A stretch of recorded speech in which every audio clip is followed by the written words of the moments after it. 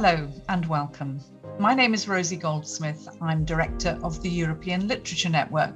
I'm a journalist, broadcaster and presenter of the Europe Reader podcast, audio conversations with riveting authors from across Europe, part of our Riveting Interview series. You may already know my nickname, Rosie the Riveter, and our magazine, The Riveter, as well as our riveting reviews and riveting interviews. They're all dedicated to giving European writers the prominence they deserve. In this special podcast series, the European Literature Network is teaming up with Europe Reader, a groundbreaking digital platform initiated by the Slovenian presidency of the EU Council with the support of EU member states and EU institutions. Our joint motto is Open a Book for a Better Future, and our goal is to tackle the main topic of our times, the future of living. Through events and podcasts like these, we want to get readers everywhere, exchanging ideas, reflecting on the kind of world we want to live in and how literature and books can help. Find out more about Europe Reader by logging on to their website, europereader.eu. You can also read free books from each featured author in each EU member state on the website, both in the original language and in English translation. There are novels, short stories, poetry, comics, essays, and some really beautiful picture books for younger readers. Each riveting Europe Reader interview is dedicated to one author, and today I'd like to introduce you to the Italian author Tiziano Fratus. Tiziano, buongiorno. Come stai? Va bene? Buongiorno, good morning. Molto bene. Grazie. Tiziano, where are you at the moment? Where is your home? I am in the north of Italy, in a little village not so far from Turin. If I look at your biography and how much you've written 10 collections of poetry, I think, and several books of essays you've published. You've traveled all over Italy, all over the world, and you're described as a poet, a photographer, a traveler, a walker, a publisher, and a tree seeker. Now, how would you describe yourself? Are they all true descriptions of you, Tiziano? But I prefer not these words that are obviously noble words, but another idea that I have coined some years ago, meditating in the forest of sequoias in California. And there I wrote a poem that I titled Uomo Radice. I have this particular surname, Fratus, that is in Latin. So sometimes I don't know why, but I feel an impossible desire to use the Latin also in the title of the poem. So I titled this poem Homo Radix, Uomo Radice. I think in English it could sound as root man. Homo radix, and it does translate. It does translate as root man. Okay. Absolutely. So you prefer to call yourself a root man. What does that mean? A root man is a person walking and trying to create connections, emotional connections with what we call nature. So the nature, in my case, above all, are the giant trees, ancient forests.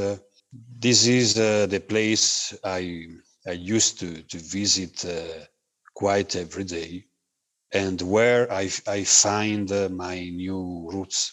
When I was around 30 years old, I lost my natural family. So probably the words, the imagination, I don't know exactly what happened, but I'm sure that this kind of concept, the Homo Radix, Uomo Radice, became my new identity. So I began to visit great trees, to take photographs of them, and also to pass a lot of time. And I start to think that they are like old friends, like parents. My family in this time, in these last 20 years, are the trees, are the forest, And obviously my writing began to work a lot in this direction, to try to describe the connections, all the possibility of connections between the human and the natural way of life. When I look at your biography, it tells me that you were born in Bergamo, in northern Yes. Italy, in 1975. But what you've just told me is that this big turning point in your life happened when you were about 30. So did your family die? When you say you lost your natural family, what happened? They are alive, but they are out completely of my life, and I am out of their life. So it's quite the same, because sometimes it's not easy to explain, but sometimes there are parental connections that die.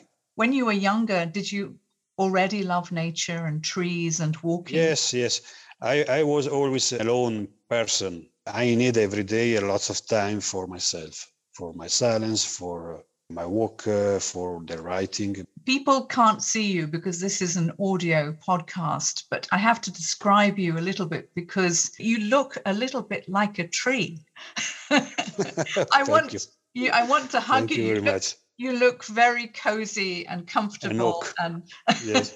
and like an oak tree. Absolutely. So let's talk about Italy, because you've traveled throughout the whole of Italy from top to bottom. Yes. And you've gone through the forests and the woods, and you've walked through all these wonderful places in Italy. And Italy is a huge country. So when did you start, and how do you approach your walks and your meditations? Italy is not so big, Obviously, if you think about the North of America, or the Russia, or China, I don't know, Australia, these are big countries.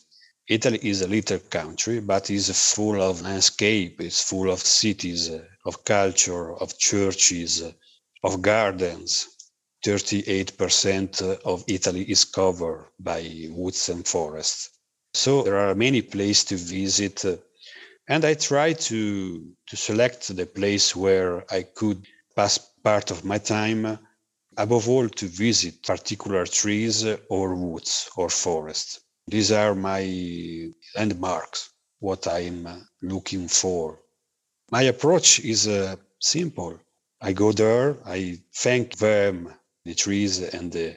You ask the trees for permission to enter the forest? Yes, every time. I want to stay with them if it's possible. It's a situation in which I can meditate, or I can visit them without carry all my human presunzione. Your worries, your concerns, your... Yes, absolutely. So when you talk to the trees and you spend time with them, I imagine you talk to them in Italian. No, I don't use words. You don't? In this, what put together the trees and me is the silence, not the words. Absolutely not the words, not the ideas, but the silence. This primitive silence that put together all the things existing in the universe. For me, is important. This trees don't tell me nothing. For me, the meeting with trees is a silence meeting. We stay together in that place to join our inner silence. Tiziano, when you're in the forest, do you have a tent? Do you sleep there? Do you spend a long time in the forests? Sometimes, but I prefer to stay some hour or one day and come back.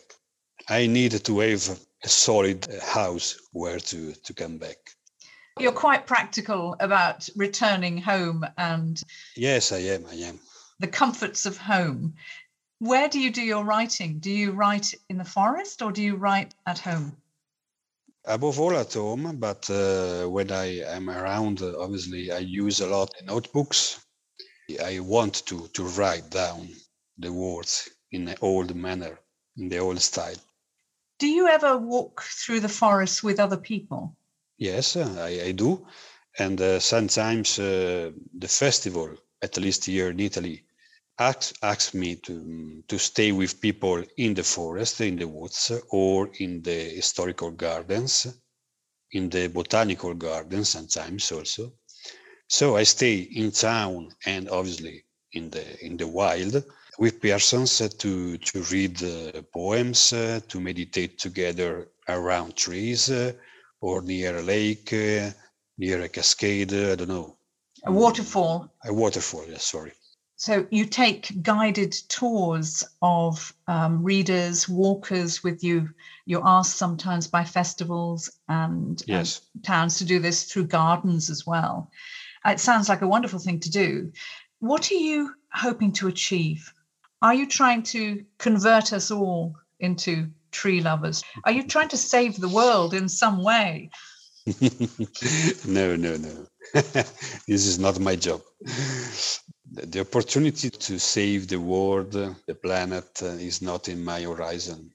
I'm not sure that they could find the real solutions. Are you concerned about the climate crisis? And when you hear what is going on, do you feel that your work has even more significance now? I don't think so. It's not my idea. It's not my point of view. When people read your poetry and your novels, your writing, and they listen to you, they do see you as somebody who can give them guidance, a philosopher of nature. Is that a role that you like? Yes, philosopher is a strong word. No, it's a strong identity to be a philosopher. I prefer for myself Homo radix because it's not so serious. The root man. But you have followers. You have people who believe in yes, you. Sometimes it happens, but it's not my target. You know, with the Europe Reader Project, with this wonderful project that is going on at the moment with European literature, there is this discussion about whether literature and books can help create a better world. Do you think that your writing and literature in general can do that? Yes, I think that my writing, but above all the good writing is useful for every persons that want to put to invest part of his time to read, to understand, to think about things that are probably out of their lives. So for me, a book is a good book if someone read it and understand something or feel in a new way something. Little things, not big solutions or big things, because I think that every person know exactly what is opportune to do or not.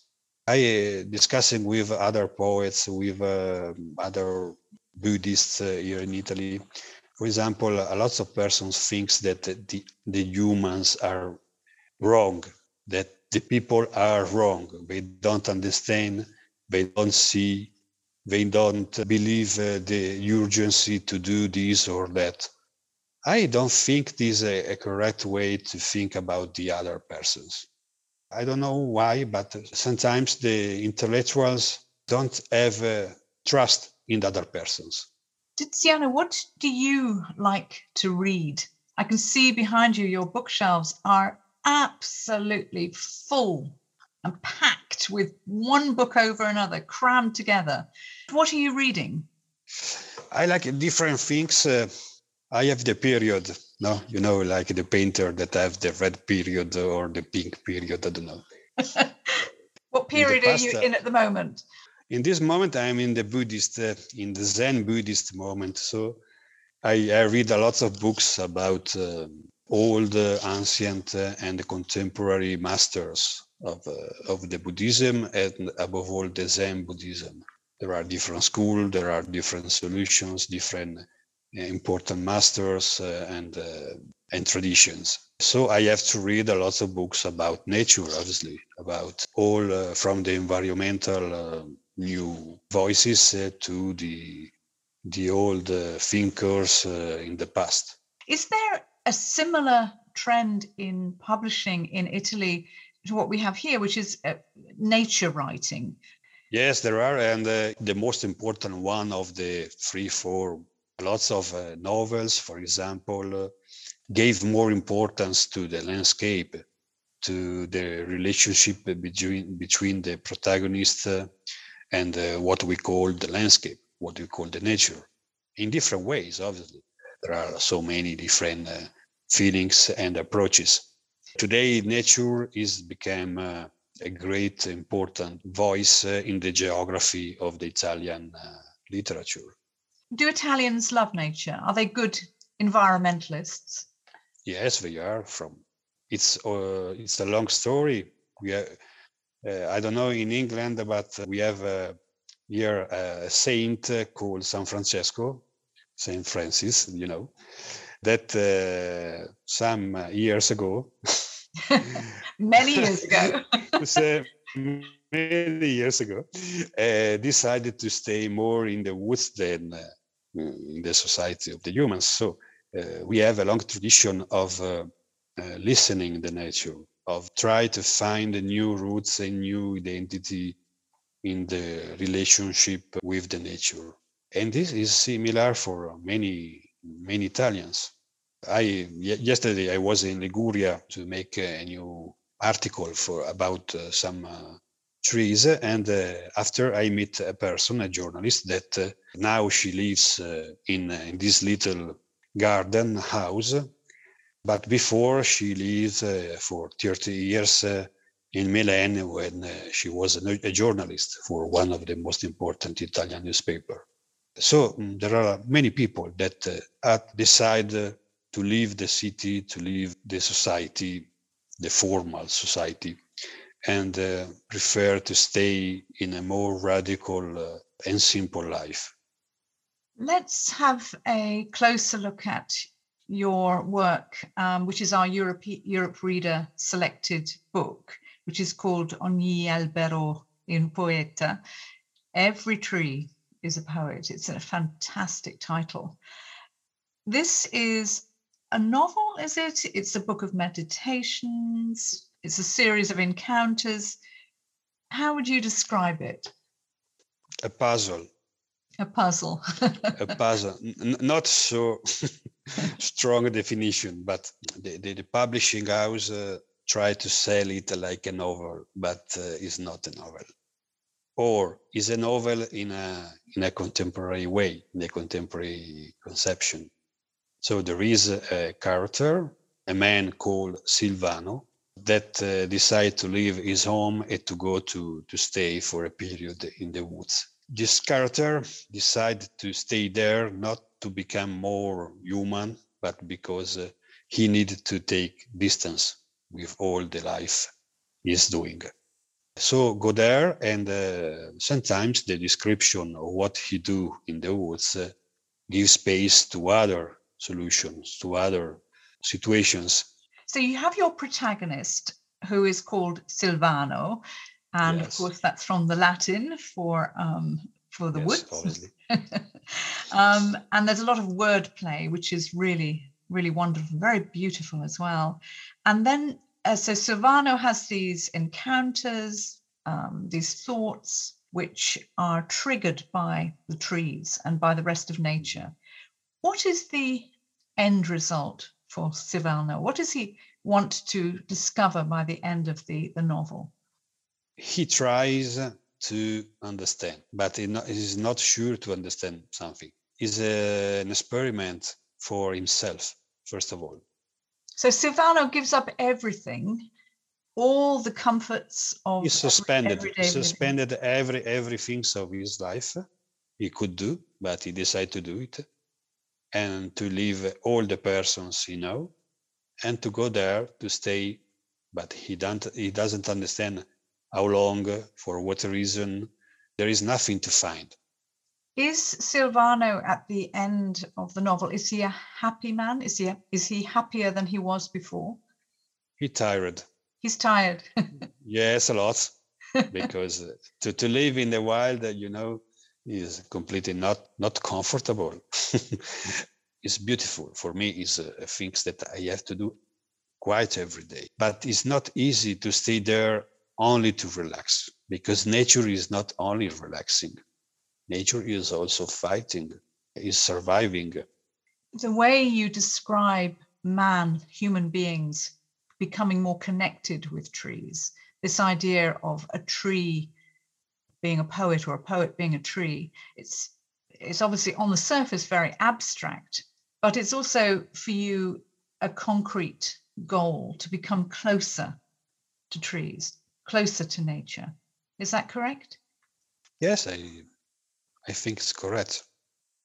Shall we have a reading from the book too? We've got some extracts here and we've chosen one extract to read. And this is on the Europe Reader website.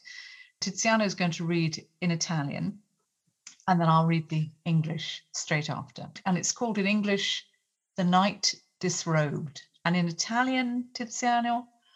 La notte svestita. Pennellata dopo pennellata, milioni di occhi e miliardi di creature assistono al lento e montante manifestarsi di una svestizione colossale. La lingua della natura ha l'armonia del latino e l'esattezza del tedesco. Il sole non si è ancora rigenerato, ma il cielo si preannuncia a oriente.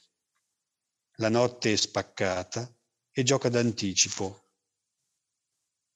Prepara il sentiero per il re che sta per nascere. E noi siamo lì sotto nell'abitacolo minuto del respiro. Sbirciamo, ipotizziamo e ossigeniamo il sangue di speranze e grandiose visioni. Tutto è possibile ad un certo punto dell'alba. Il pensiero giace silenzioso, come la mano del contadino che è certo che la primavera sta per risvegliare la sua terra. Siamo nuove creature deposte The Night Disrobed. It's been translated by Gail McDowell. One brushstroke after another, millions of eyes and billions of creatures observe this slow and mounting manifestation of a colossal disrobing. The language of nature has the harmony of Latin and the precision of German. The sun has yet to regenerate itself, but the sky is heralded to the east. The night is cloven. It's ahead of the game. It prepares the way for the king who is about to be born. And we are there below, inside the tiny cockpit of our breathing. We peer and hypothesize and oxygenate the blood of hope and grandiose visions. Everything is possible at a certain point of the dawn. Thought lies as silent as the hand of the farmer who is certain that springtime is about to reawaken his land. We are new creatures laid in a nest of branches and dry leaves. The lion has just awoken and advances through the savannah to hunt. The weeks-old zebra releases the tension of his first buck of the day as he probes the flavor of the air with his muzzle. The cities reactivate themselves and the vault is populated by a forest of maybes, of intentions and good resolutions, or bad ones, depending. The birds of paradise begin to run through the scores of their classical universal repertory, symphonies, military marches, solfeggi, solos, the entire band in full force. There isn't a single dawn during which nature doesn't rephrase the entire concert from the first note to the last. The sun begins to display its new gown. As soon as it's abandoned the line of the horizon, it hangs grand and furious, ardent and flaming. It looks straight into our eyes for a few instants, blinding us. God dwells in those centimeters of universe. As it begins to rise, it loses intensity and the four cardinal points cancel each other out. The east joins the west. The south embraces the north. The time has come to get up and have breakfast, hands that begin to choose. Oh, it's just fantastic writing. I feel bigger and grander and happier and fuller having read that out. It's wonderful. Tiziana, I really, really hope that if there is any God in the world, that the God will be listening and will want more of your writing translated into English. We need it. We need it. It's just wonderful. We'll see. It's just wonderful. I also, before we close, I have one quote, which is from your writing, which I would like to read, because having spent this time with you now and seen you, this big oak tree, and got to know you a little bit, this is what I think is a great tribute to you. And it goes like this in English. Like a tree, I have a bark that thickens every year. Like every tree that follows the rhythm of the seasons, I am reborn in spring. I put out new buds, new leaves, new flowers. I expand in summer and autumn before I strip myself and go back to being only a hollow root in winter. It's been wonderful spending time with my Homo radix, my root man, Tiziana Fratus. Thank you so much. And thanks to you, Rosie. It's been such a pleasure. Thank you again to Tiziana Fratus in Italy. My name is Rosie Goldsmith, and thank you for listening to today's Riveting Interview podcast, dedicated to those riveting European authors participating in the Europe Reader Project. You can follow Tiziana Fratus and all the authors and read their books for free on the Europe Reader website. You can access all our riveting interviews, past and present, on the European Literature Network website. This is a special riveting interview podcast for Europe Reader. Thank you for listening.